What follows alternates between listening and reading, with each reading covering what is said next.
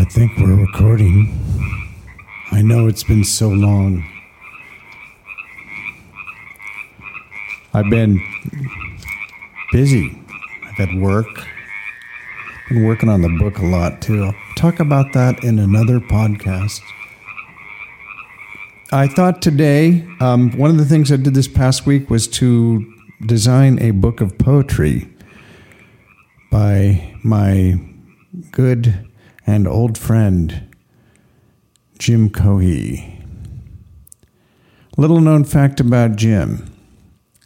He walked home in my loafers after my bachelor party the night before I got married. He and I and a handful of friends went out on the town and ended up back at my fiance's apartment, and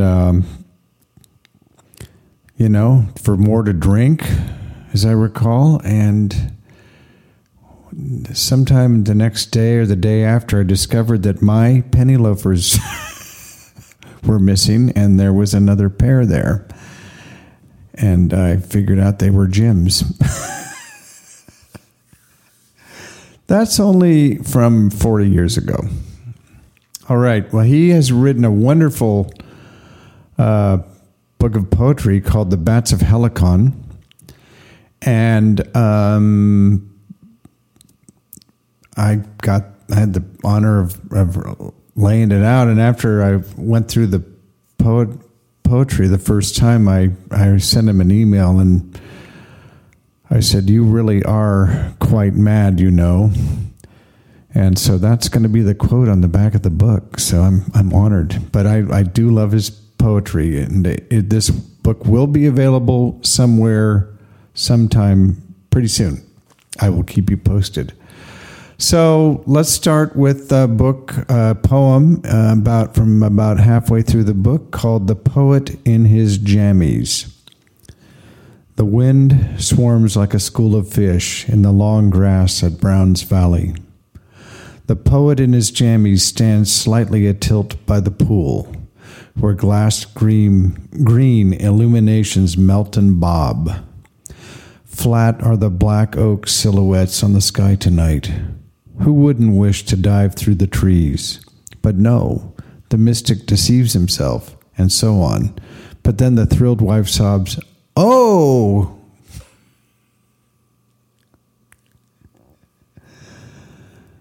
It's actually spelled O-G-H. I'm not sure how to pronounce that.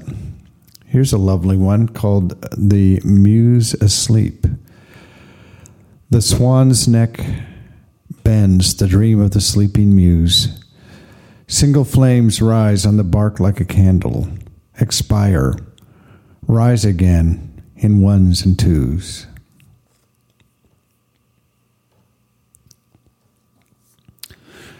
Here's another literary one called "His Book is Published." His book is published.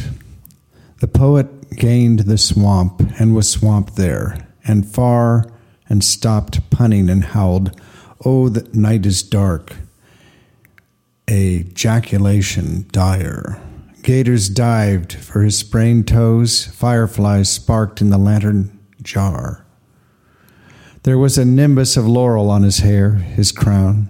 He thought it was there, the bare-assed, waterlogged clown, who once ran trophied dog teams up the stair, at the current time, bogged. His greatness the world did not behold, how he twanged from his chariot in the darkened kitchen, through Rome, and know what? Fuck it, I don't care. Blind was the room and pulled his scow, defeated them all and sang.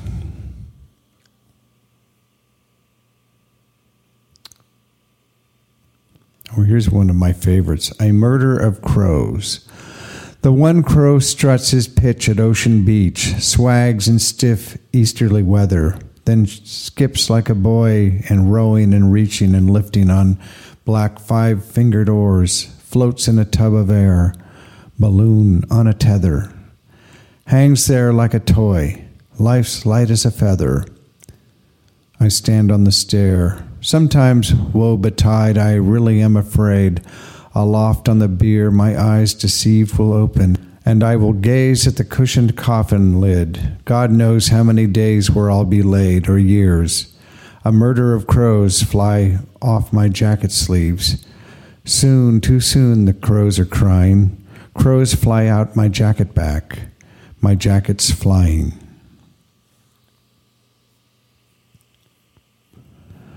I'm going to skip ahead to the end because there are a couple of really good ones I like. Poems after 70. Here's one. I'll read some more some other time, but this is a very short one I particularly like. If you know the poet Gary Snyder. And the name of the poem is After Gary Snyder. A shush the size of the world in pine needles. 10 million years.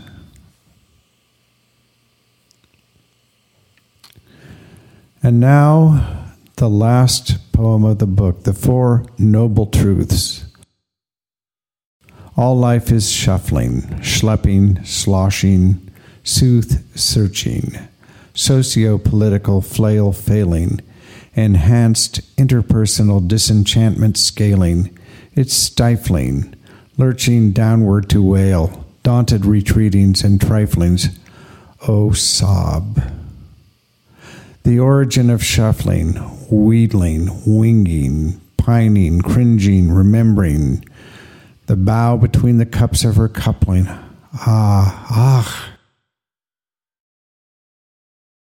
The extinction of shuffling, detaching selflings, of every order and in every boudoir, snubbing every cozening gallant's throbbing, fame torching, fat shaming, bloated wanting, reigning turgid, lunging, trophy clutching, the essential path to shuffling extinction, snuffing your lustig.